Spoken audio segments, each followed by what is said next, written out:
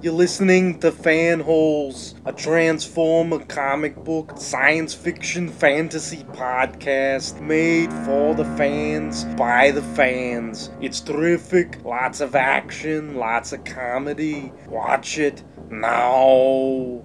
All right, everybody, welcome back to Fanholes. Glad to see you joining us again. As you all know, we broadcast as often as we can. We got a good show for you this week, a lot of good things to talk about. Start us off, though, let's go ahead and go through the Rogues Gallery of Fanholes regulars. I myself am Tony. You may know me as Chainclaw on the Bot Talk forum. Yiggity-yo, this is Brian, a.k.a. Breakdown. Hey, what's up? This is Derek. You know me as Derek WC. It's Mike. I'm Thunderwing. This is Justin. I'm better known as Grimlock. All right, cool. We've got the standard cast here, which is always awesome. We've got a couple of cool things to talk about this week. We've got our Beast Wars Anniversary DVD coming out soon. Not ours, but Shout Factory's. We're going to talk a little bit about that, kind of go over some of our favorite Beast Wars characters, maybe even episodes, kind of go back into some nostalgia for a really awesome show. We're also going to go with some obscure video games. Not the games that you all know about that are really popular, not Street Fighter or anything like that. Some really good gems that you may have even forgotten or just never played. And to go off on an even more obscure tangent, science fiction guilty pleasures. Those movies or books or even TV shows you watch that just are so horrible but you gotta love. And finally, in our segment known as For the Future, we're going to be talking about a little thing called Wonder Woman, TV show coming up on NBC soon. To start it off, we're just going to go ahead and dive right into some Beast Wars fun. Freedom is the right of all sentient beings, Megatron. Then they'd better stay out of my way. Oh, for booting up cold! Will you just shoot him? Shout Factory is going to be releasing this DVD set on June 7th, and I know a lot of us are looking forward to it. We have a lot of fond memories of this show. I know all five of us have gone over it before. What's really got you amped about seeing Shout Factory release this? I thought they did a really good job with the G1 series. What do you think about it, Justin? Are you really looking forward to this? Yeah, I don't know about you guys, but Beast Wars has been kind of hard to find in my area, I guess, where it's just a rural area. But even at big stores, it's been kind of hard to find, and it's been really obscure the past couple of years, and I never really got it on DVD, so I'm really looking forward to getting it and, reliving it, because there's a lot of episodes where I've probably have seen them just a couple of times, so I'm really looking forward to getting back into it. That's cool. I have DVDs, so I'm not super stoked personally for it, but I think it's good that they're bringing it out, and hopefully people like Justin that didn't have it before have a chance now to get it, and maybe it'll even, help to expand the fandom a little bit, get some new people introduced to Beast Wars. Yeah, I'm in the same boat as Brian. I already have the DVDs, so I don't know if I'm gonna buy it again, but it is good that it's getting a re-release. It's definitely worth it. Have they announced what extras are coming out with it? Right now, so far there's just been some tweets where I guess the guy that announced it on Twitter was asking hey, is there anything we can include? Does anybody have anything? So I know they usually try to make cool extras. I know the Shout Factory extras on the G1 sets were definitely different from the Rhino extras. Like you and Mike, I'm in the same boat. I have the Beast Wars Rhino sets already, so I don't know if I'm going to run out and buy the re-release, but I'm kind of happy that, if people haven't seen it, like somebody like Justin who never got the opportunity to get the Rhino DVDs and he doesn't want to pay some, high inflated, out of print price tag for them on eBay or, Amazon or something. So I think that's a good thing. And as far as the extras, I'm not really sure yet. I imagine as it gets closer to June 7th, they'll have more press releases about, what's going to be included. Well, I think they need to throw in an episode of Beast Wars Neo, and along with an announcement that they'll be releasing that next. See, I would actually be really excited about that, whether it's just subtitled, but I would prefer something dubbed. But I know we don't even get dubbed Gundam anymore, so who knows? But I wouldn't mind some stuff more with the voice actors, because David Kaye and Scott McNeil, they're really fun people to talk with and stuff. So I wouldn't mind a special with them or commentary by them. Scott McNeil's got a photo gallery of Vanessa Turzo. Venus, yeah. I think one of the reasons why a lot of people who don't have the DVDs already are excited is because Beast Wars for a lot of us was kind of our reintroduction into Transformers in a way, because there was G2, and the thing about it was good, but it was a lot of re-releases of old toys. The cartoon, not to be mean, but it sucked just because it was just reruns with Power Master Prime and what was his name, Billy or Timmy Tommy. or something. Tommy. And sorry. It's all right. The kitty left in those wastelands alone. Yeah. Tommy, meet me on the abandoned bridge in the middle of Arizona. We'll talk about Transformers. But yeah, but like Beast Wars was like a very much a reinvention of the series and everything. You know, a lot of haters say, you know, truck, not monkey. And I'm not going to lie, at first I was like that. But then I watched, I believe my first episode that I really got into was called Guerrilla Warfare, pun. It had Optimus Primal. He gets stung by Scorponok, one of the Predacons, Cyber Bee, which is a weapon he could infuse with various viruses, cyber viruses, if you will. And it made Optimus Primal pretty much go, again, pun not intended, ape shit. And he took out almost all the Predacons. And I've never really seen that before beyond Prime in the movie. And that kind of was just kind of cool. You know, you didn't really see the good guys really get to be badass a lot. I mean, like, you guys obviously have some favorite episodes. Like, Derek, what was one of your favorite episodes? I was going to go with Code of the Hero. I don't know if I'm stealing everybody's idea or just going with the popular pick, but my exposure to Beast Wars was kind of as follows. I remember watching the pilot, the 2-part Beast Wars, on DirecTV. It was like a pay-per-view episode, you know, that I could buy. And I was kind of curious about it. I really like Transformers, so I was kind of interested in, there's a new Transformers show. I should check this out. And I kind of watched it, and I think I had the same reaction that most of the, you know, truck not monkey people had at first, where I sort of watched it, and I went, okay, Megatron's a T-Rex, and then I heard his voice, and I kind of went, wow, that doesn't really sound like Frank Welker. You know, I was expecting, you know, I'll be avenged. Something like that. Oh, yes. You know, instead I got the, you know, oh, yes, you know. So I was kind of like, well, that doesn't sound like Megatron. And, you know, and so I watched it, and I kind of, you know, thought, oh, okay, this is kind of interesting, but I sort of forgot about it. And then it wasn't until I think a couple of years later that I caught the Agenda Part 3, and it had all those kind of G1 references, and I was kind of really excited, like, wow, this is really cool. Like, I want to see more of this. I wasn't sure if it was in syndication or not, but it wasn't easy to find episodes back then, because I think it was like 98 or something. And so I like ran right before Fox Kids got it, I think, wasn't it? I think so, yeah. So I ran out and bought AirRaiser, because AirRaiser had a VHS tape that I think had Call of the Fusors on it or something, so I could watch more. And then eventually, once Fox Kids got it and it was in syndication, I started watching more of the episodes. And that was kind of at the zenith of my college years, where I was really heavy into acting and Shakespeare. And so that's probably why Code of the Hero is like one of my more favorite episodes, because the tie-ins between Dinobot and Hamlet, and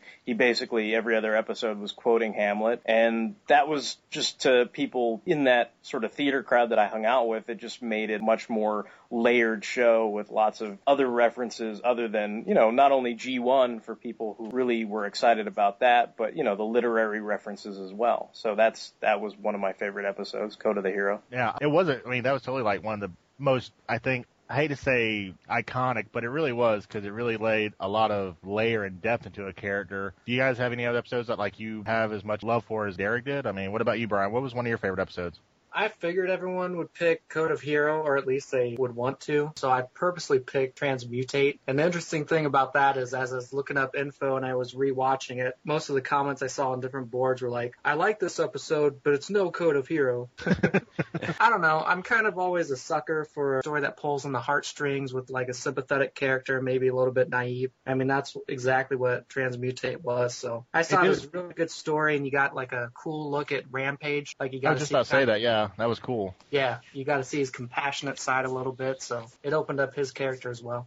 Do you think it was ballsy of them to go with an ending where the sympathetic character, you know, basically dies, instead of just being like, oh no, Transmutate and Rampage go and have babies or something? Yeah, I mean, I totally agree with that thought, especially when it's mostly directed at kids, even though adults like us were watching. Like, it's a really, like, I don't know, powerful episode, pretty dramatic. And the only real complaint that I thought of, like, while I was watching it, was that I wish it was a two-parter, just so you could have a little bit more time to see the character relationships grow a little bit between Silverbolt, Transmutate, and Rampage, and also you get a little bit more affection for Transmutate yourself. Yeah, and I like the fact that Transmutate was, until the Beast Wars 10th anniversary, was not even thought of as a toy character. It was a totally original show character that actually kind of connected with people. It was kind of cool. Right. What about you, Justin? Out of all the episodes that they've had, did you echo the sentiment with Call of Hero, or like something a little different? Yeah, I really like Code of Hero, but I would probably go with three-part agenda. I don't know if that's cheating because it's 3 episodes. It's kind of like you said in your introduction, Beast Wars was kind of a reintroduction for a lot of Transformers fans, and it definitely was for me because after Generation 2, like, I didn't really buy a whole lot of Transformers. And I can remember being at Walmart, and I found a 2-pack Optimus Primal Megatron where they were like, it was like a Batman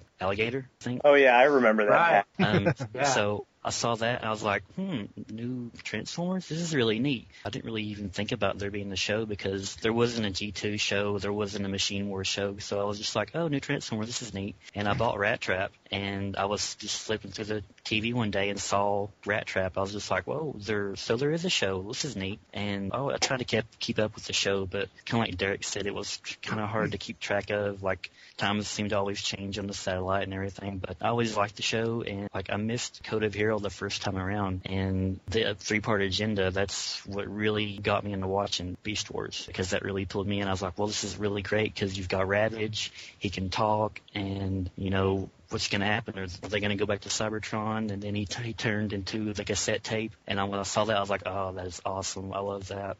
And then the whole thing where they went to the Ark, yeah, that's probably my favorite episodes there. Yeah, it's kind of interesting because when the show first came on to TV, like I wasn't really interested. I think just in general, I really wasn't interested in watching cartoons at all, let alone Transformers. All my non-Transformer friends would come to me and tell me, oh man, this Beast Wars show is awesome. So eventually, it was around the time that the DVDs got released, I'm like, oh, I'll just go ahead and take a look at it. And I ended up buying the first DVD set, and I really got into it. And it was almost better for me to do it that way because instead of like randomly seeing an episode possibly out of order on TV, I was able to watch everything in order the way it's meant to be. So I think I really ended up enjoying the series a lot more than I might have otherwise. I know like a lot of people were talking about how, you know, the whole truck, not monkey thing, it got old after a while. But the toys really did kind of evolve from Generation 2 where they're starting to do like more articulation, more details. As far as toys go, I'm going to totally take some flack for this because he was not a popular character. He was never even on the show. But I have to say, one of my favorite characters from the line, to go out on a very obscure note, is Baboom.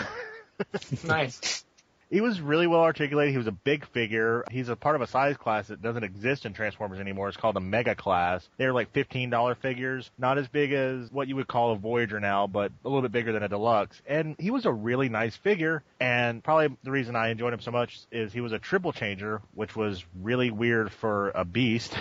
He could turn into a baboon and then a weird weapons platform, which was even made even more kind of awkward because on the instructions, other basics could ride him as a walking... It's hot. Yeah, I know, right? Kind of awkward, kind of sexy. And his weapons platform had a face, which was also interesting.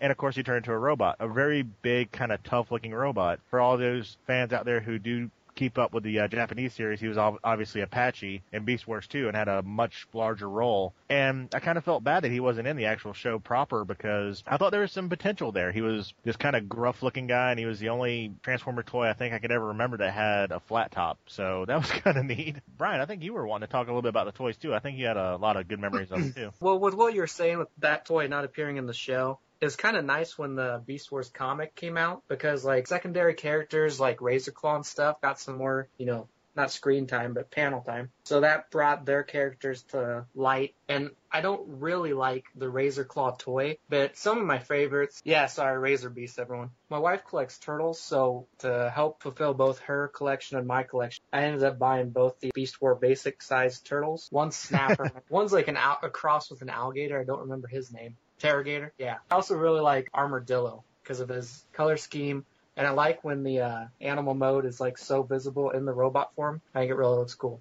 Made him look more actual bestial and stuff like that, yeah. No, Derek, you haven't collected Transformers for a while. Did you actually get into Beast Wars, the toys, or just the show? I actually, like I said, when I first started trying to watch the show, just by default, I remembered in the back of my head, like, oh yeah, didn't I see a Beast Wars toy with VHS tape that had some episodes on it? Oh yeah, Airazor, yeah. So basically I was like, oh cool, I'll go buy that. And so that was my first Beast Wars toy was Airazor. I have to say, for the most part, when I was thinking back on the Beast Wars toys that I had, the ones that I liked the most, I think, the one I liked the most was probably Transmetal 2 Megatron. It reminded me the most of an older, maybe G1 toy. I mean, obviously most of them were much more plastic based, but I remember thinking it had a sort of intuitive way to transform it, whereas for the most part, by the time I was collecting Beast War toys, I was in college, and I didn't really have the patience to learn how to transform them, whereas I guess with a lot of the older G1 toys I had done it so much, I had it memorized. So Transmetal 2 Megatron was probably one of the few Beast War toys where I transformed it back and forth enough times where I actually liked it and the way it looked.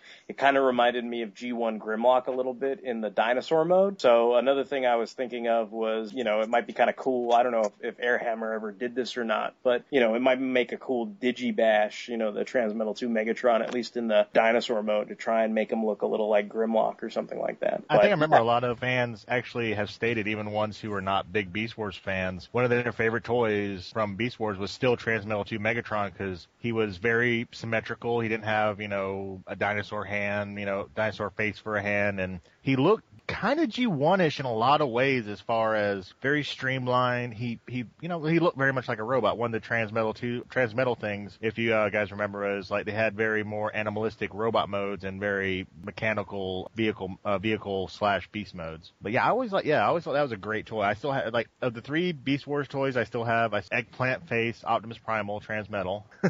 I have Megatron, Transmetal, and I have, of course, like I said, Baboom.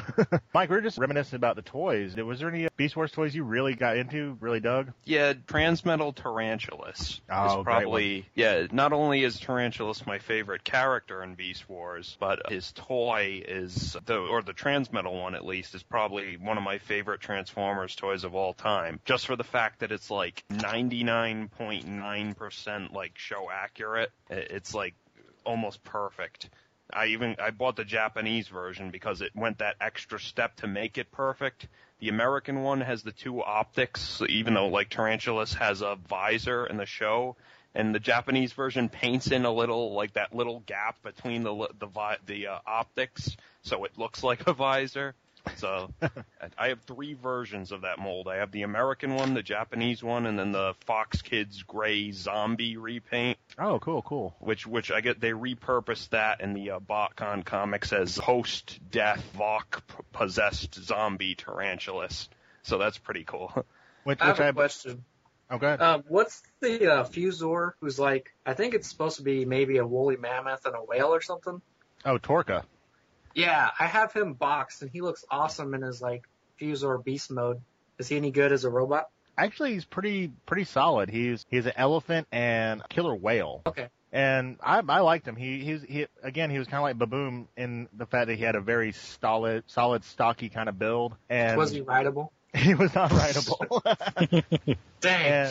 And to go again into the Japanese series, he was actually one of the Blendtrons. I think he was, Elephant Orca? Yeah. Okay, yeah. And he was actually a herald of Unicron in the Beast Wars Japanese series. Was it not Elephant Orca? What was it? No, I think Mike's talking about the episode. Oh, okay.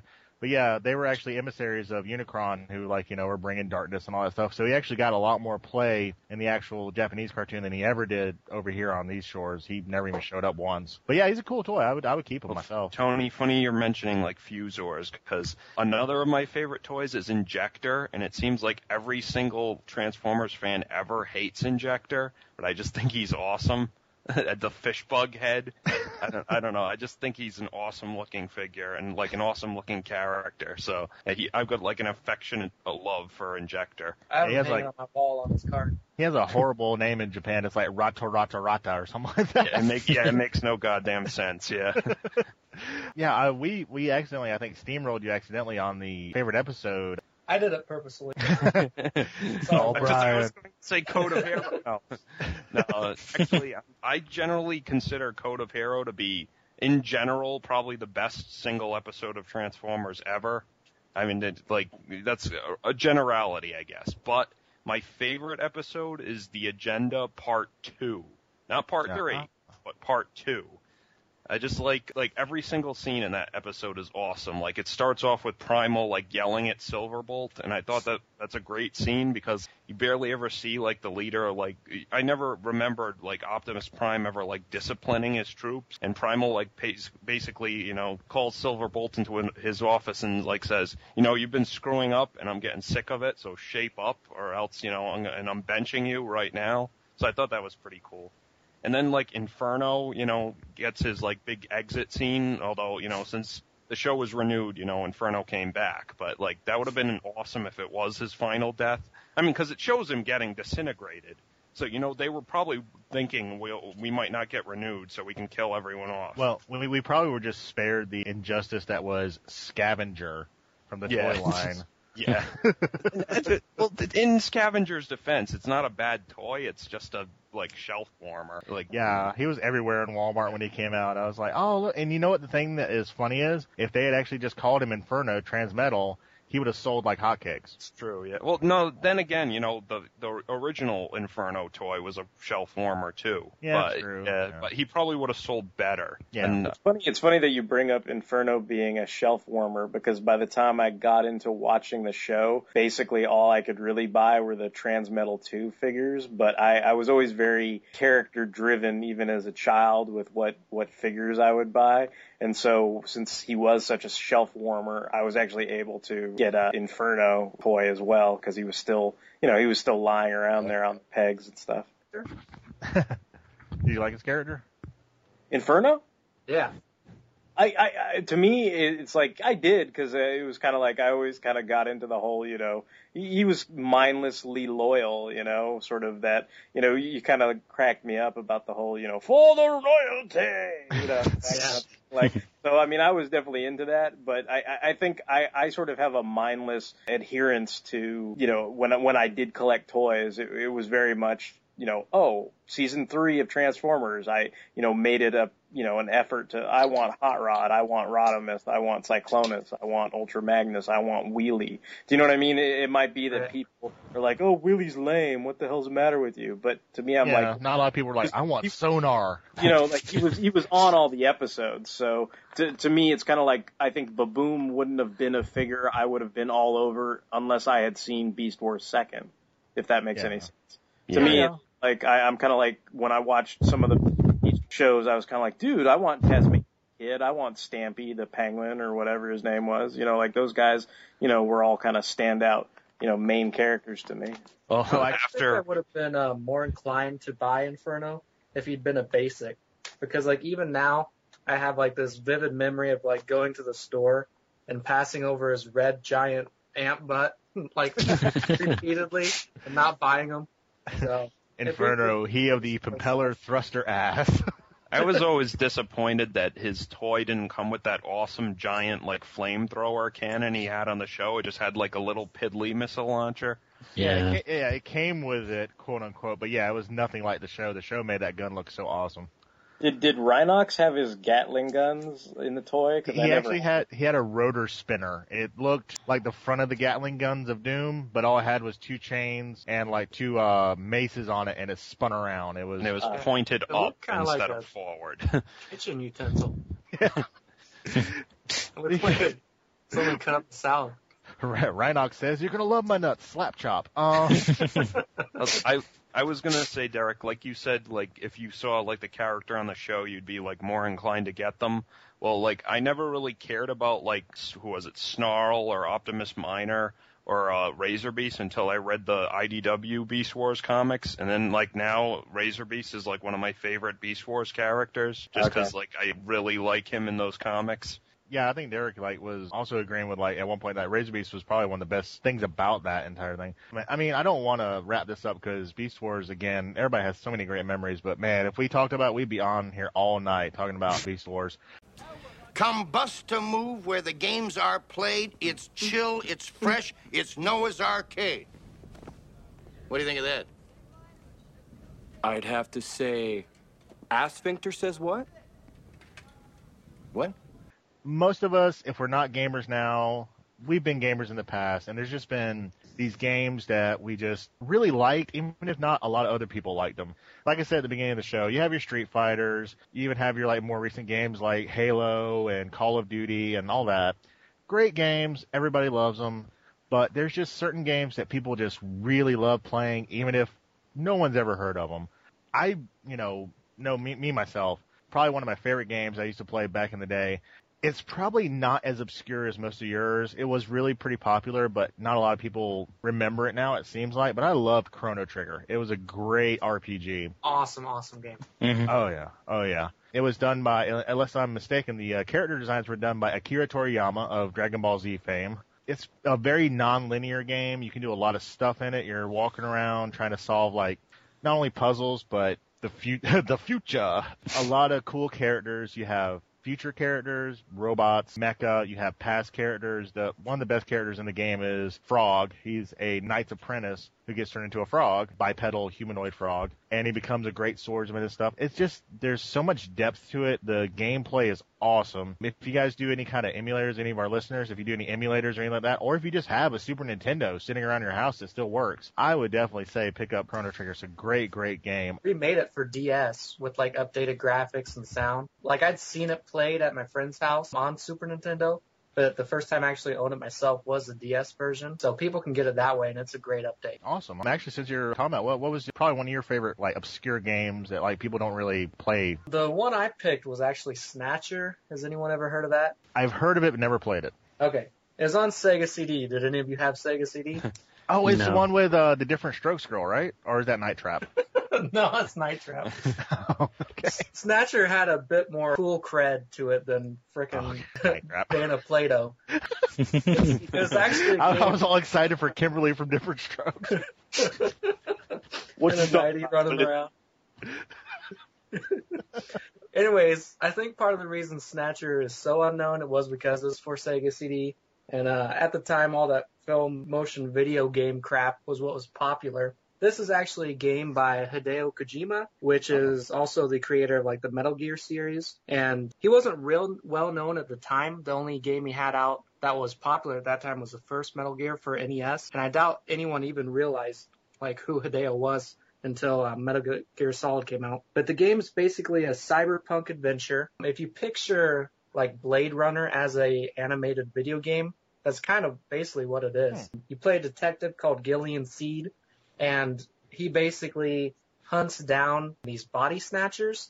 And the body snatchers are like Terminator robots, but they can get skin and like hair, so they like basically replace people. And it's all done in the first person perspective, but it's like menu based. Like you'll go into a room and you'll get like a menu with 5 options on it. It's like investigate, look, talk, ask, move. So you just go around putting pieces. Kind of like Shadowkeep from Nintendo? I never played that. Oh, okay. But it definitely could be. Anyways, the animation's really good. It has like voice acting. It's all really well done.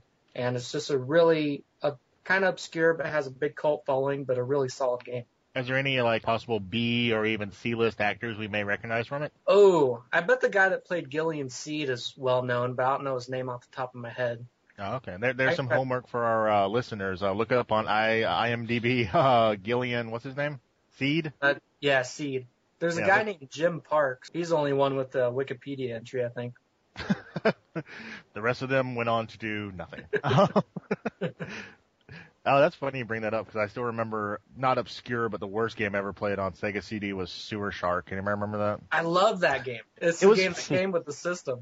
It was fun as far as the game, but I just hated the cutscenes. It was just like, it was just this horrible futuristic talk, like, way to frag out, you Dumble Tweed or something. I just remember repeatedly being told they were going to turn me into Tube Steak. Like over and over. That doesn't want to make you kill things.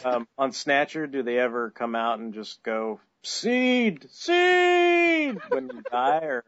No, nothing like that. Oh, okay, Derek, you have to like go with your game on that one, man. I was going to pick a Gundam game one way or the other, I think, because I was itching to talk about it. But what I decided to go with was on the PSP, there is a Mobile Suit Gundam versus Gundam game, and that's actually an arcade port of the arcade game, which would have been really sweet to actually play in some Japanese arcades. Basically, it's kind of a simple fighter game almost, but it's got really, really nice graphics, and you can play as pretty much almost any Gundam you can even imagine, even all the way up to the most, well, not Unicorn, but up to the most recent 00 on the PSP version. And what's really kind of nice that always got me into it, and it might sound kind of weird, but for me, I'm kind of superficial about games. And every time you play a certain Gundam, they will play the main theme music to that show. So, cool. So basically, if you're playing Wing Gundam, they'll play like the main theme song to that music that's playing in the background. Or if you're playing as Amuro Ray, they'll be playing, the Gundam theme song and everything like that. The only theme song I don't think they have the rights to use is the one from Zeta, because I guess there's all kinds of legal complications with that. But I just think it's a fun game. It's kind of like a fighter, but not really. It's more like you're in real time kind of zooming around a locale, and you're just basically taking out all the different machines that are on your playing field. So like sometimes guys are on your team. So sometimes it's kind of like the Dynasty Warriors in a sense that, you've got, you might have a Turn A Gundam on your side, but you'll be in a certain world, whether it's like the Wing Gundam level or the ZZ Gundam level or the Victory level or whatever level you're in. You might be like on the moon fighting with,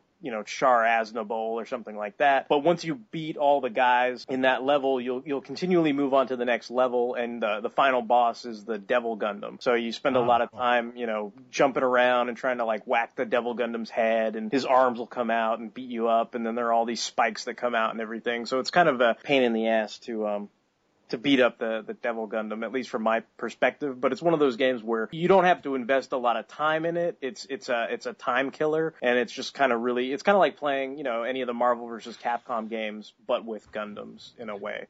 There is a Gundam Dynasty Warriors game for PlayStation 3. Have you ever played it? I have the first one, but I haven't gotten the sequels yet. Is this PSP thing better than those, you think? It's more fun. Like, I think the Dynasty Warriors game is more about shooting a bunch of cannon fodder. You have mounds and mounds and mounds of people coming at you. With the fighter, it's more like Marvel vs. Capcom in the sense that, how you have like, you're three guys and you're fighting against three other guys. It's more strategic like that, where you are, in Amuro's Gundam, and you're just fighting against maybe three or four other guys, and then maybe two more might show up, and then you're done with that, quote unquote fight stage or level or whatever, and then move on to the next one.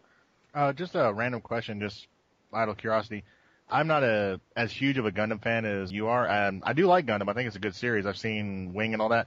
Is it pretty accessible even to not really huge Gundam fans? If like you knew what Gundam was, you enjoyed it, but you weren't a huge fan, would you still like totally recommend it? Like great fighter or great, strategic kind of game? It's not very strategic per se. It's kind of just a simple fighter. Like I would recommend it just in terms of it'd be the same as if you were playing, say, Marvel versus Capcom, and you don't happen to know who all the I know more of the comic guys than the Capcom guys. So when Marvel vs. Capcom 3 would come out, I'd ask my gamer buddy who knows a lot of stuff. I go, who's that wolf guy? Like, who's that? When Marvel vs. Capcom 2, the first time I ever played it, I'm like, what's with the big cactus guy? Like, who is that? Like those kind of things where I don't know those characters that well.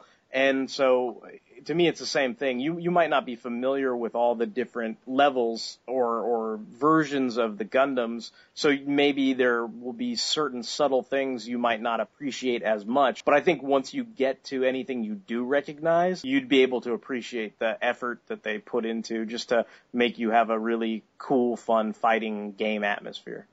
Derek, is the Windmill Gundam in it from G? No, the Windmill Gundam. Damn it, no sale.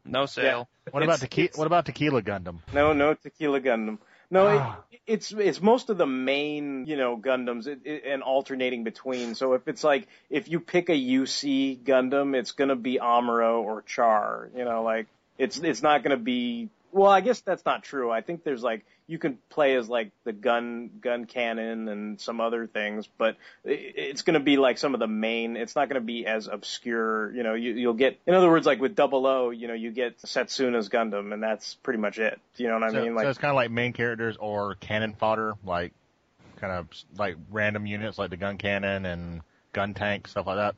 Yeah, I mean, for the most part, it's most of the, like, I pulled up the wiki page just so I could have some reference and stuff, but like the main, they say it's like the RX-78-2, which is Amuro's main Gundam, it's Char's Zaku, the gun tank, and the Dom are like some of the main ones from Mobile Suit Gundam. With Zeta, it's just the Zeta or the Mach 2. With ZZ, it's the ZZ or the Kubli.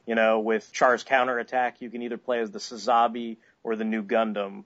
With F-91, you can play as Seabook's Gundam or Cecily's Gundam. So, it's like that. That's basically like whatever with G Gundam, you've got the God Gundam, the Master Gundam, and then of course the boss is the Devil Gundam. So you can't play as him, but that's the main final boss. No windmill, no tequila.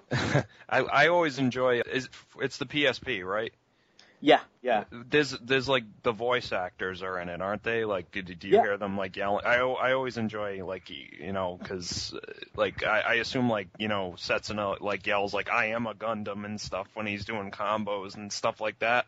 Yeah, I think I'm pretty sure they have random lines and stuff. Like I didn't play it or anything before we did this podcast, but I just remember it was one of those games where I had a good time. I would mess around with it, like coming on the ride home from work on the BART sometimes or whatever. And it's just, it's nothing where like because sometimes I would get too invested in games. That's why I stopped playing them on train rides home, because I'd like miss my stop because I was too busy playing like Kingdom Hearts and shit. And I'd be like halfway out of my way where I'm like, oh fuck, I gotta turn around. Oh no, I'm in Compton. Yeah, exactly. So I gotta, not do that. But well, you're saying Brian was saying Gundam Dynasty Warriors. I played the second one, and like I really enjoy like all those like character touches, like in Gundam Dynasty Warriors, like Camille and like Shin Asuka like become best buddies, and it's like, why wouldn't they be best buddies? They're like the second bananas, I love stuff like that. Yeah, the only thing I was gonna say is it's an import, so all the voices are gonna be Japanese and not either Canadian or Los Angeles voice actors. Well,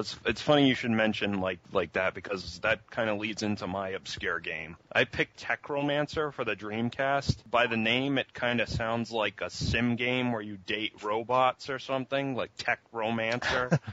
But I guess the Japanese name was like just Kikayo. It's like the name of the main good guy mech in the game, he's a pretty much a rip-off of like Mazinger Z or something, one of those old like mecha animes from Transor Z. Yeah, something like that from like the 70s. But it's by Capcom, and it was out in the arcade, and it came out on Dreamcast. If there's one thing Capcom does right, it's fighting games, and this is like a giant robot fighting game, and it's basically got like a rip-off, but a representative of like almost all major like mecha anime in it. They're all like rip-offs, but you can obviously tell like who they're supposed to be. There's like a Gundam rip-off, there's like a Macross rip-off, Ava, Escaflowne, like you name it, there's like a rip-off or something in there. It's a great fighting game. I don't know how, I guess it is. It's probably more obscure than obviously it's more obscure than like a Gundam game because it's like a takeoff on that. But it's even in like when they released it in English, it's only Japanese with subtitles. But if you're an anime fan, you're kind of used to that. And also if you're a like real hardcore anime fan, you might recognize some of the voices. One of the bad guys in the game, his name is Shadow Red. He wears all red. He flies a red mobile suit, or well, I should say a red Escaflowne ripoff. And he's actually voiced by Shuichi Ikeda, who voiced Char Aznable in Japan, which is pretty awesome. And like he turns out to be like the main character's father in the end, but like he pretty much plays the part of like Char Aznable in the game. For a fighting game, it has a actually pretty deep story. All the characters have like multiple paths they can take.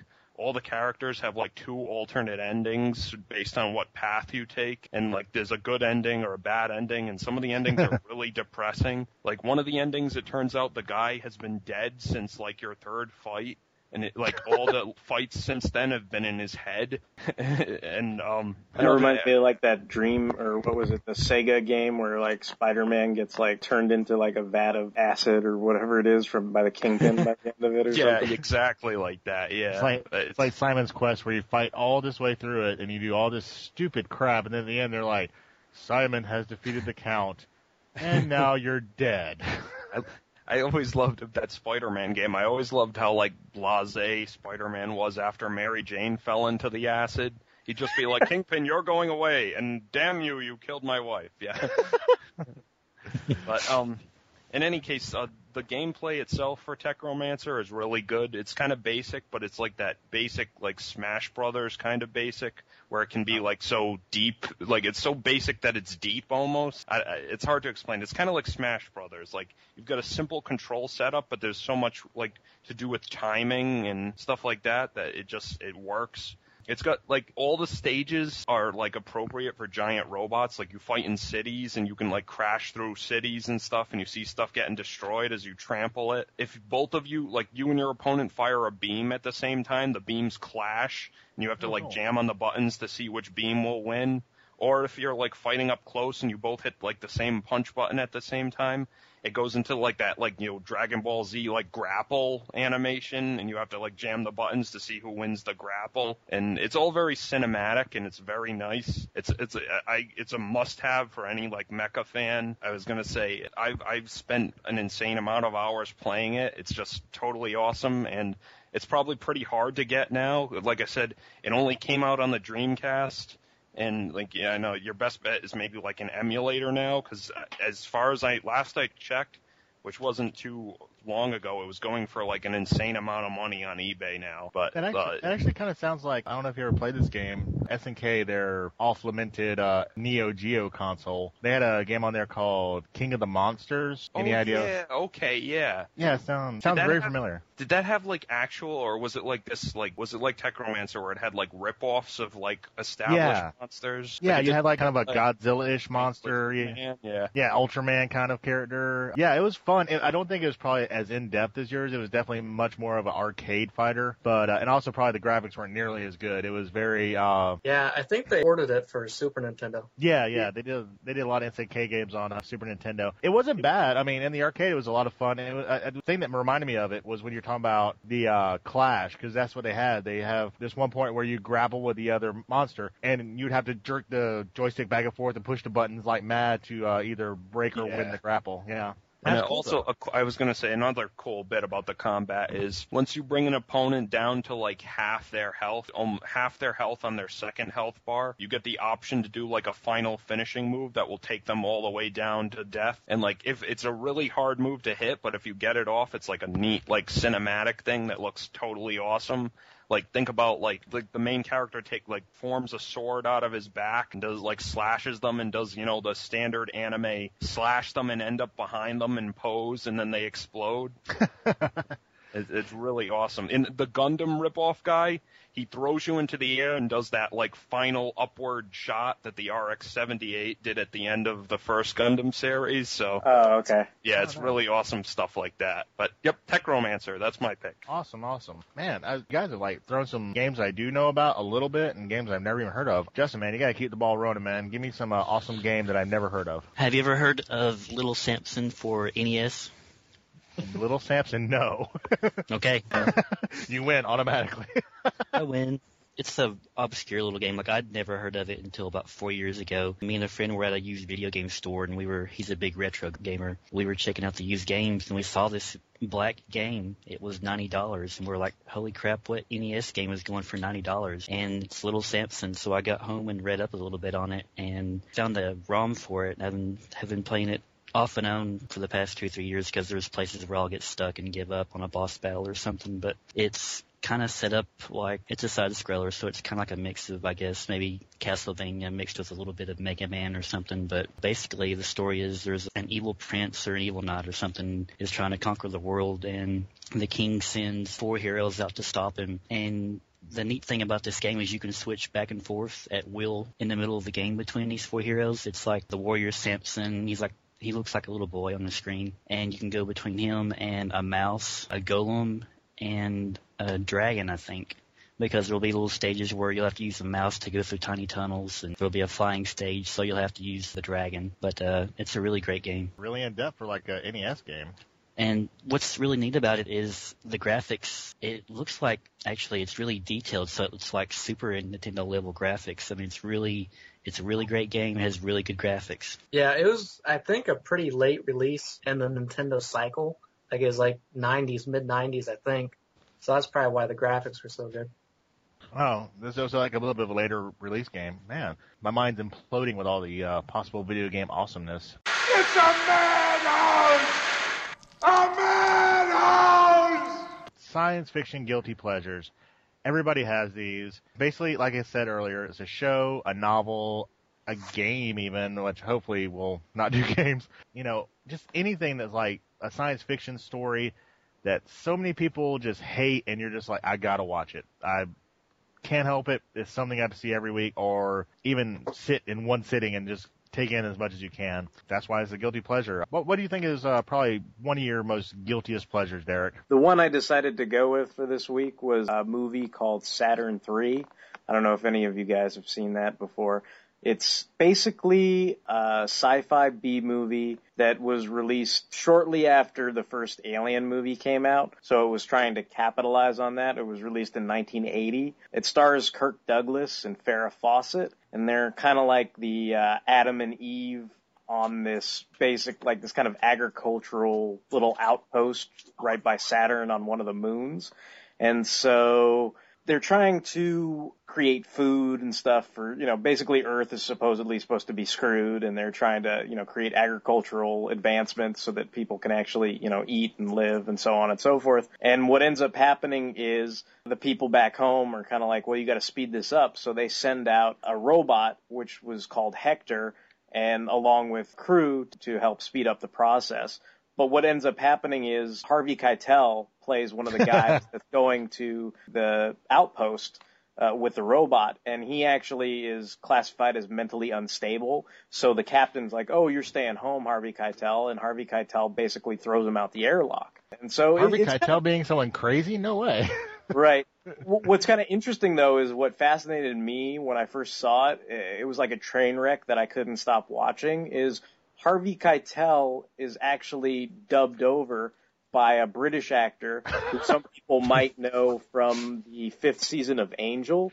He plays Wesley's dad, and he keeps assess him as the Watcher Council. So you have this visual of Harvey Keitel, and you're expecting him to kind of go, hey, I got this robot right here. I'm going to throw you out the airlock. Off you go. He's like basically going, I've got this robot for you. And you're just sitting there going, is that Harvey Keitel? Is Harvey Keitel really doing this perfect British accent? And you're like, no, that's not possible. And so you keep watching the movie, and, it's just kind of fascinating. They were trying to exploit the whole Farrah Fawcett sex symbol for young male teens and stuff like that, but seems like they wrestled with it because it's like they don't really use it that much in the movie. And the actual Hector, they call it a demigod robot. It's kind of like Hal merged with a Terminator. And what happens is Harvey Keitel's character sort of tries to reprogram it, and he does it using his own brain, because I guess the brain of the robot is partly organic. And so since he's mentally unstable and gets a big hard-on for Farrah Fawcett, like basically that extends to the robot too. So the robot runs around like killing their dog and like trying to kill Kirk Douglas because, he's with her on the space station or outpost or whatever. And it's just this really kind of crazy movie, that it was when I watched it, I couldn't stop watching it. I watched it with my dad, I think, on cable one night, and I just said, dude, I gotta get this movie on DVD and like watch it again because it's like just that amusing to me. And I know, I think it probably got like worst movie ever of the year, like one of those Razzie Awards or something like that, but I think it's great. So it just has that from what you described, that vibe of so crappy that it is awesome. Yeah, basically that's kind of how I take it. It's so awesomely bad. So Saturn III, that's my pick. Sounds terrible. I can't wait to watch it. How do you think you could top it though, Justin? kind of doubt that. My pick was going to be Dark Shadows, the TV show. I don't know if you guys are familiar with that. Now, the old one or the remake? The one from the 60s. Oh, okay. It's the only show I've ever actually been kind of embarrassed to admit that I watch, because I have no shame. I mean, I'll admit I love Super Sentai and Godzilla and, campy B movies and Z-grade movies, but I guess the fact that it's basically a soap opera is what I found a little bit embarrassing. But it's a soap opera with some gothic elements. You've got vampires and ghosts, and you've even got some science fiction stuff in it, because they go back in time and they'll go to a parallel world and see what happens with all their parallel lives, the way they could have happened and stuff. But Dark Shadows is my pick. There's just something about it, like I can't stop watching it. I guess it's that soap opera element, because there's very little action. It's mostly just people talking and having conversations and trying to set up ways to screw everybody over and stuff. But when I sit down to watch it, I'll end up watching like 10 episodes, and I've wasted half my day watching it, and I'm still confused as to why I enjoy watching it so much, but it's definitely my guilty pleasure. I think one of my favorite things, and like nobody else but you will probably get this, there's a character called Barnabas Collins. He's like one of the main characters. He's a vampire. Yeah. And I used to love it because he had his little ghoul who was Willie Loomis, right? Yeah. And like it was a given every single episode. Willie would be off either, I don't know, trying to take care of business or possibly masturbating. I'm not really sure. And he would just walk into the Collins estate and he would go, Willie! Yeah, he's always yelling for Willie. Willie! Just so evil. Yeah, that's actually a really cool guilty pleasure. I wouldn't put it as my top one, but that actually would be pretty high. It's pretty awesome. I can remember being in school, like, Sci-Fi Channel used to run it to death, and I can remember being in school and I was be like, if my friends, if we weren't talking comics or toys or whatever, I can remember bringing it up once, and I was like, you guys ever seen this Dark Shadows show? And they just kind of looked at me and they're like, no. They're like, oh, my mom watches that. You watch that? I'm like, no. And I'll be like, did you guys read the new Clone Saga issue? Is that when you first started drinking heavily? Is that what heavily while watching it? That's the secret origin of my problem. You heard it here first, folks. If it helps, I will actually pull Justin out of the fire, because mine actually may be worse than Justin's. I don't know about Derek's, but mine's pretty bad. It's actually a well-known kind of cult movie. Still a guilty pleasure. Get ready, drum roll, because I know a lot of people who are listening to this are going to know it. Battle Beyond the Stars. That's a Corman movie, isn't it? Oh, it's so horrible. Yeah, it's a Corman movie. It was basically done pretty much on the heels of Star Wars. Star Wars was a huge movie. Everybody knows this. It made so much money. And I'm talking about the first one, not the prequels or anything like that. We're talking about the very first Star Wars. And this might have been released after Empire Strikes Back. I'm not sure. But it was definitely in the late 70s, early 80s. This movie was so bad in so many ways. Just for starters, just to go through it, because I know you can look it up on IMDb. You can look it up on Wiki. It's got so much cult fan love. The starship looks like, if you look on it head on, like a naked woman with giant breasts and a giant ass, but made in a ship form and all one color. But if you look at it, you're like, that's a naked woman. And that's kind of disturbing to begin with. Also, it has such random characters that like you would not expect in a Roger Corman movie. It's got George Peppard, Hannibal, from the A-Team, and he plays a space cowboy.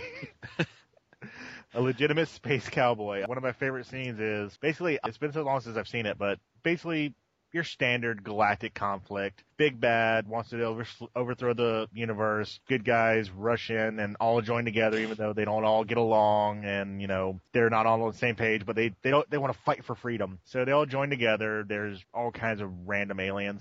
George Peppard is my favorite, though, because at some point he joins in on the battle. He's got this old, antique, almost lunar lander-looking rocket ship that he fights in, and it's out of date. He gets blasted, and he's going to crash into the planet. And as he's about to crash, he just decides it's a great time to pull out the harmonica and start playing a little ditty before he dies. Which just so much cheese. As far as anything else I'd like to say about it, just keep an eye out for the, I can't remember the name of the main ship. It actually has a name because it has an AI computer. And the funny thing is the AI computer has a sassy attitude. And the main hero, he's always like, I remember the computer's name is Nell, which always reminded me of Give Me a Break, Nell Carter. It is always like, we gotta attack, we gotta fight for freedom. And, he's like, and the computer seriously is like, I don't know what you talking about, but those guys got a lot of weapons and we ain't gonna make it. It is a lot of cheese. Actually, for the time, the special effects, especially for a Corman movie, aren't horrible. Are they good? No. I'm not going to sit there and say they are, but they suffice. I mean, I would say it's Battlestar Galactica levels, like the old 80s series of special effects. You know, they're models. They don't look great, but you can suspend disbelief for like maybe a few seconds. It's a great cheesy view. If you're a hardcore science fiction fan and you want like great storytelling, not for you. If you want to see something that's just going to make you laugh, oh, totally pick it up. Totally pick it up. If somebody could beat that, Brian, man, save me from this horrible movie. All right. I tried to think of a sci-fi either movie or TV series that I liked that would be Secret Shame, and I kind of came to the conclusion that pretty much everything I like is awesome, and anyone who thinks otherwise is stupid. So I had to go outside those two mediums, and I actually thought back to an author like who I really enjoyed, like during high school and college years. His name's Harry Turtledove. He actually writes what's called historical fiction, and just to give you like a brief sampling of the topics he covers. One of his book series is called Guns of the South, and it's basically about a time traveler who takes AK-47s back to the Civil War and sells them to the southern states for money. Woo! Let's have some fun. It's an awesome series. I read that book. Oh, you did? Yeah. Yeah, it's good. I like it.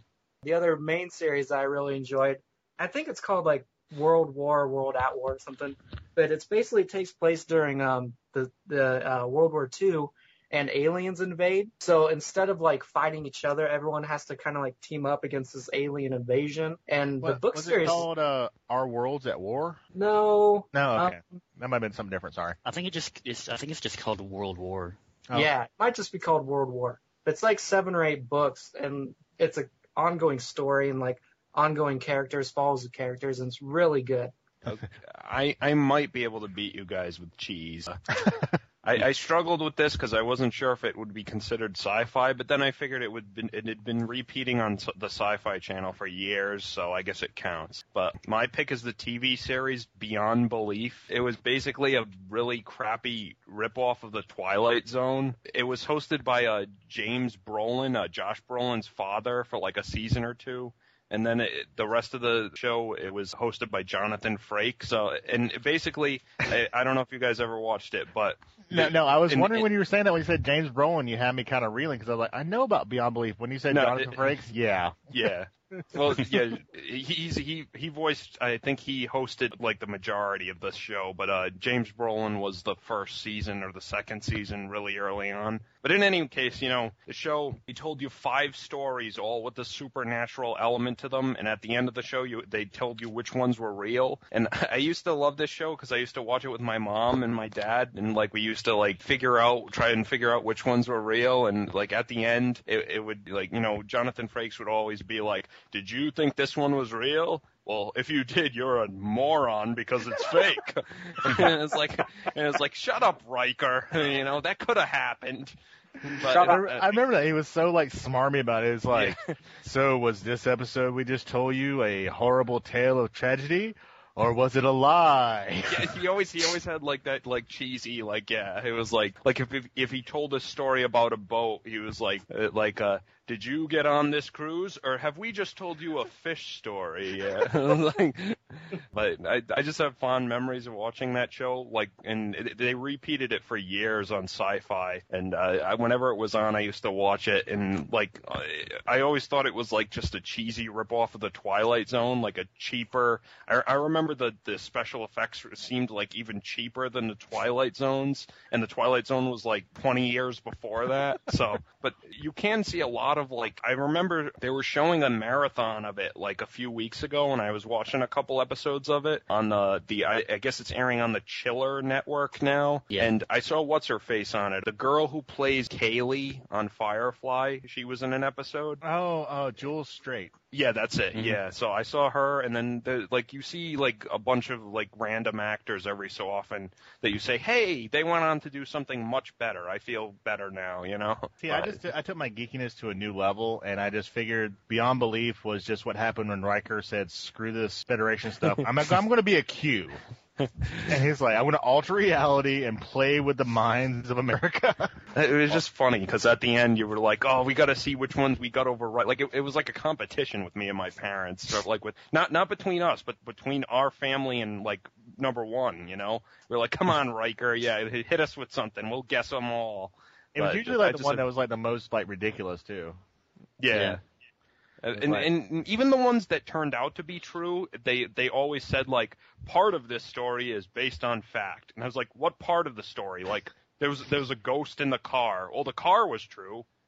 It's like, the part where everybody died. That's a real language. Yeah, exactly. Part of the story with truth is that Jonathan Frakes was the host of the episode. Exactly. Okay, well, that's my pick. Beyond Belief, fact or fiction. Nice. I remember watching it a lot. I think it used to come on like Fridays on Fox. So if I was home and not doing anything, I would watch it, and I would do the same thing as Mike. I'd be like, which one of these is real? And then you end up feeling like a moron if you get it wrong. And like Frakes was always like an asshole about it too. Yeah. It was like, did you think this one was real? Even a second grader could tell you it's false. Yeah. I just got hit in the head this afternoon, and I knew which one was true. I mean, he makes you feel like a complete idiot when you get it wrong. Did I mention I was Riker? And then even when it's true, he's like sort of like, I don't know, like it was like, well. Part of this story is true, I guess. Like he's like I said, it feels like you're in a competition with him or something. It's like, oh, you got it right. Events similar to this happened, I guess. Yeah. He just like a supreme asshole. Like, oh, you got it right, eh? What do you want, a fucking cookie? It's like, it's your show, man. Oh gosh. Little piece of trivia too. The last season was narrated by Campbell Lane, who voices Rampage on Beast Wars. Huh. He wasn't the host, but he like narrated, you know, all the commercial breaks. Like, did you think this one was real? Blah blah blah, blah blah blah blah. You know, and I'll eat your spark. As well. Oh man, I gotta check some of that out. I am aware of Dark Shadows and Beyond Belief. As far as Saturn 3, right? Yes, Saturn 3. Saturn 3, and just pretty much all the Turtle Dove books Brian was talking about. Gotta check that out. Sounds like some good stuff. For the future! To move on from guilty pleasures to what hopefully will be just a pure pleasure, NBC, in our For the Future topic this week, has released a picture of what will possibly be, we're all hoping it is, I'm pretty sure it's been verified, the Wonder Woman costume for the upcoming TV show. I'm thinking it's looking pretty good, guys. What do you think about the costume? Justin, I like it. Oh, Brian, what do you think, man? He jumped on board. He's like, I like it. Yeah, that's about all I have to say. I mean, I saw some people on the boards getting upset, but I don't have a problem with that. I think it looks fine. I don't like it. I don't know. It looks, I don't know, the blue pants, I don't know. It looks, I don't know, it doesn't seem to match, I guess. I don't know. It looks kind of garish. Do you think are they showing costume shame or maybe a little? Yeah. Yeah. I mean, you know, Mike's like, it's and Wonder Woman legs. You know, you got to show her legs. I mean, that's her thing. I mean, really. It's funny though. I think with all the cleavage is okay, but I think with all the semi-feminist views on Wonder Woman, I think all those people seem to be happy her legs are covered up, I guess. I don't know. To me, I think the minute they had Jim Lee redesign her costume in the comics, it was probably done in a concentrated effort to prepare for this eventual TV release. So I was just kind of happy. I know you're saying you thought the colors were kind of garish, but I was just happy they weren't as muted as that Jim Lee design was. The only problem I kind of have with it is I and this is just totally nitpicking, is I don't like seeing the little commie red star on her chest or on her like. It's just that's just me, because it's like every time I see that on like Captain America or Wonder Woman, I'm always kind of like, it's supposed to represent the American flag. I'm all, show me where there's a red star on the American flag, and then I'll approve of it. But you can't, so that no justice, no peace. yeah.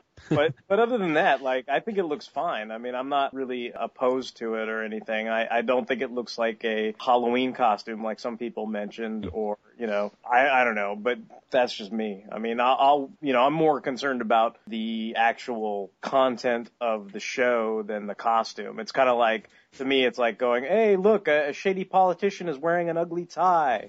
You know, I'm kind of like, well, you know what? Sure, there's more things to be concerned about that are coming on the way, you know? Well, has there been, I know we've seen the picture, has there been any releases about who's writing or even possibly directing the episodes, or is it just pretty much just teasers right now? It's David Kelly who wrote the script. Oh, okay. So basically most people are kind of, you know, doing the same accusatory thing of saying, hey, this is just going to be Ally McBeal with tights. The only thing David Kelly knows how to write is lawyer dramas, et cetera, et cetera, et cetera. Single female Amazon. Yeah, I mean, as far as the script that's been released, I guess a lot of people have read it and have made these little script reviews of it. I mean, I put some links on Bot Talk for people to look at one point. I mean, my take on it is it seems a little miffled, you know, like it just, she's got 3 different identities. Like she's Wonder Woman as a superhero in Los Angeles, dealing with Los Angeles' reaction to her as a celebrity superhero. She's also Diana of Themyscira, who is a beautiful, powerful executive CEO who runs her own company. So she's not, you know, really an Amazon per se. You know what I mean? She doesn't live on the island or come from the island or any. I mean, I guess she does, but they probably just mention it briefly, like, oh yeah, she came from an island, but now she's a CEO of a mega conglomerate corporation. And then she's an immigrant. What? Hey, that's mean. What the heck? like, and then she has another identity of Diana Prince on top of those 2 other identities, where she's the, you know, mousy, I don't know, fights with pillowcases with other girls. I don't know. There's weird stuff in that script, like, where I was just kind of like, you know, whatever people read of it. The only thing I was slightly interested in was, I guess the main nemesis is supposed to be Veronica Cale, who is from Greg Rucka run on Wonder Woman, and it was a character he made to be the Lex Luthor of the Wonder Woman mythos, I guess, was his edict or purpose in creating that character. And so I'm kind of curious to see how she comes across on television. But other than that, I mean, that's kind of my take on it so far. Derek, would you be happier if Wonder Woman was wearing a bomber jacket in the new series? See, it's interesting that you mentioned that, because with the Jim Lee thing, I was expecting her to be wearing a blue bomber jacket of sorts. So who knows? I mean, this is just one promo picture. Like, she may very well end up having a jacket to go on top of that outfit. And then if it's as garishly blue as the pants, that might look kind of funny. Like, I don't know. Like, who knows? That could even be like her Themyscira gladiatrix, I don't know, togs before she goes to the mainland or something. She's like, you know what really works in America? Panties. I was going to say, the funniest thing I've read about this picture, I forgot where I read it, but someone said, oh, Linda Carter must be rolling in her grave. Linda Carter's like, for 3 seasons I put a corset on.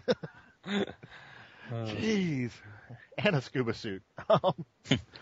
Yeah, I mean, I guess the verdict is obviously still out because it hasn't aired yet. We have no idea what's going to happen. I mean, there's total possibility it could be like Smallville, get a good fan following, or it could be like Birds of Prey and die very silently after half a season or a season. But I'm looking forward to it. It's a mainstream DC comic character, and hopefully it'll do something. I mean, I want to see DC succeed somewhere, you know? Because the only thing they really have right now, it seems like, is Batman. Everybody's waiting on Green Lantern and all that stuff. So if they at least get a foothold on the TV franchise, I'm hoping it will open doors for stuff for, like, okay, I'm dreaming, but, like, The Question or, heck, even, like, Suicide Squad or something. You know, just something to kind of mix it up a little bit. But that is in the future. We'll have to wait and see how it goes. I know right now I'm going to wait to reveal my awesome thing of the week, but I think Brian really wanted to talk about something for his awesome thing of the week, if I'm not mistaken. Oh yeah, I forgot for a second what I was so eager to talk about, but I do remember now. I was going to talk about the new Scourge that came out. I know Mike had a lot to talk about as well. I really like it. What do you think, Mike? Yeah, I like him. He's a great update of a, I should say mediocre Gen 1 toy, so. That's kind of exactly how I feel. Like, when I'd seen pictures of him, I wasn't too stoked about it, but I ended up getting him in an order from Big Bad Toy Store, and he comes packaged in plain mode, so I was still kind of meh about him. But once I opened him and transformed him, like, his robot mode, like, totally blew me away. It's like classic Scourge. He just looks awesome. Well, I was going to say, like, I have a lot of people are saying, like, the plane mode, like, they're criticizing the plane mode. I have no problem with it because it actually looks like a real plane and not like a flying bar of soap. It's going to be any, like, pure, like, hovercraft, not plane. But, yeah. It looked more like the pictures I saw of it looked more kind of like a Star Destroyer instead of, I guess, what you're calling a bar of soap or a shampoo box. Or whatever he is. It looks like something that's like aerodynamic, I guess. I'm saying. Yeah, he looks menacing now, which is a nice change. I always thought he looked kind of like, I don't know, like this is an 8-year-old's mindset, so just deal with that. I always thought he looked like a white football. Like just gonna throw a football in the middle of a battle with a red glow stick on top of his head. But yeah, I unfortunately have not picked up Scourge. He has not been available in my area yet. Thank you, Walmart, Toys R Us, Target, all these other stores. I did pick up Cup, which I thought was awesome. But yeah, I really want Scourge. I agree with you guys. I don't care about the play mode. I think it looks fine. I have no complaints about it. I really love the bot mode. Very, very cool. What about you, Derek, man? Anything cool running up in your side of the fence? The thing that pleased me most this week was they restarted airing Batman Brave and the Bold, and it started off with the episode Battle of the Superheroes, which featured Superman's first appearance on Brave and the Bold. And I just want to say, like, that was terrific. I was really, really happy with it. I was basically in glee after I watched the episode. And my dad kind of stopped me and was like, "What are you smiling about?" And I'm like, "Oh, there was a cool episode. Superman didn't or look like a jackass the whole episode. He was, it was pretty cool. Everything that happened in it made total sense, and I was really pleased with all the references, and I thought it was a great show. So that's my thing for the week. Random question real quick. I didn't get a chance to catch that episode. Who voiced Superman this episode? You know what? I have no idea. It wasn't Tim Daly, though, right? No, it was no one recognizable. Oh, okay, cool. All right, cool. I love Batman Brave and the Bold. I never get a chance to see it. I always forget it's on. It's that 7 o'clock to 8 o'clock time frame that I forget they actually do cartoons. It's like, except for Kids Next Door and flipping Johnny Test. What about, I know, stop forgetting. What about you, Justin? What's going on over there? Currently I'm reading Smoke and Mirrors by Neil Gaiman. So excellent book, excellent. I'm almost finished with it, and even if you're just a very casual Neil Gaiman fan and you never got into maybe Sandman or his other novels, I think his short story, this collection of short stories would be a very good place to jump on and maybe get more familiar with it. But, I mean, I love Neil Gaiman, anything he writes, so I had to pick it up. I hadn't read it yet, but I'm almost finished with it, and I really love it. If I'm not mistaken, I don't know if it's Angels and Visitations or Smoke and Mirrors. I think Smoke and Mirrors is the one that has the twist on the Snow White and Wicked Queen story. Yeah, I haven't read that one. I'm still like a few stories before that one, but I'm really okay. I won't ruin it for you, but it's really good. All right. Yeah. No spoilers. Spoilers. Green Arrow sucks. No, just kidding. No, I like Green Arrow. I'm just being facetious. Okay, I'm totally going to go out of the box and probably get a lot of anger directed my way for going a little bit out of the geek community. We'd actually made a joke about monster trucks earlier, but this coming week, in 8 days, there's going to be... Is it on Sunday? Sunday. It is actually going to be on a Sunday. Do we really need all the Sundays? True should suffice. Yes, I am a wrestling fan. Yes, I know it's fake, and I understand that. That's totally cool. But WrestleMania, as they call it on the WWE, is the granddaddy of them all, and it's going to be coming up in about 8 days. Not this week totally, but the build has been awesome. I don't know if any of our listeners enjoy wrestling, but The Rock has come back. I'm really excited. I like wrestling. I like the drama. Maybe I like sweaty men grappling with each other. That's probably something I should look to talking with a psychiatrist. But maybe that's your guilty pleasure. Yeah, there you go. No, I don't smell what The Rock is cooking in that fashion. But no, I really do like wrestling. I'm basically not to give myself an out, but just to be honest. I watched it with my dad when I was young. It was always something me and him did. He passed away about 10 years ago, and I just kind of held the tradition, and I enjoyed it. It's going to be a really good show, so that's my awesome thing for the week. By the way, folks, just to let you know, we are on email, and you can also hit us up on our blog spot, because we always like a little bit of feedback, a little bit of questions. Did we get an email this week? I think somebody said we did. Yeah, we got one. I can pull it up real quick. Okay, cool. Okay, this message comes from Wrecker from the forums. It says, hey guys, I have a burning question for you. Chibi S Transformers, parentheses, RoboQ, MyClone, SD, and others. Are these Transformer fan-worthy according to the team? Also, Kid Meal premiums. Do these warrant a spot in your collections? Thanks, guys. Wrecker. Huh. Okay, interesting question. I know Derek is not a big toy collector right now. I don't know how he would feel about them. What do you think, Brian, Mike? Justin, any of you guys like the chibi or the more cutesy Transformers? Cora Q, I think, is one of the lines. Just in general, like lately, I've been really trying to focus my attention more on G1 toys themselves or like classics and universe. So as far as personal taste, all the toys he mentioned kind of fall outside my own preference. Okay, cool. I was just going to say, when I was collecting toys, I know I mentioned on this podcast how I was very character driven, so I did at some point have a Galvatron and Rodimus, I guess Koro Q toys because I like those characters. So just throwing that out there. Right. Yeah. I even just recently got rid of like all my Heroes of Cybertron guys, and I consider those to be closer to what I like than all these chibi toys he's talking about. Yeah, I like those Mega SVC or SPVCs or whatever the hell they're called. Like I used to have some of those. Yeah, the posable, non-transformable ones. Yeah.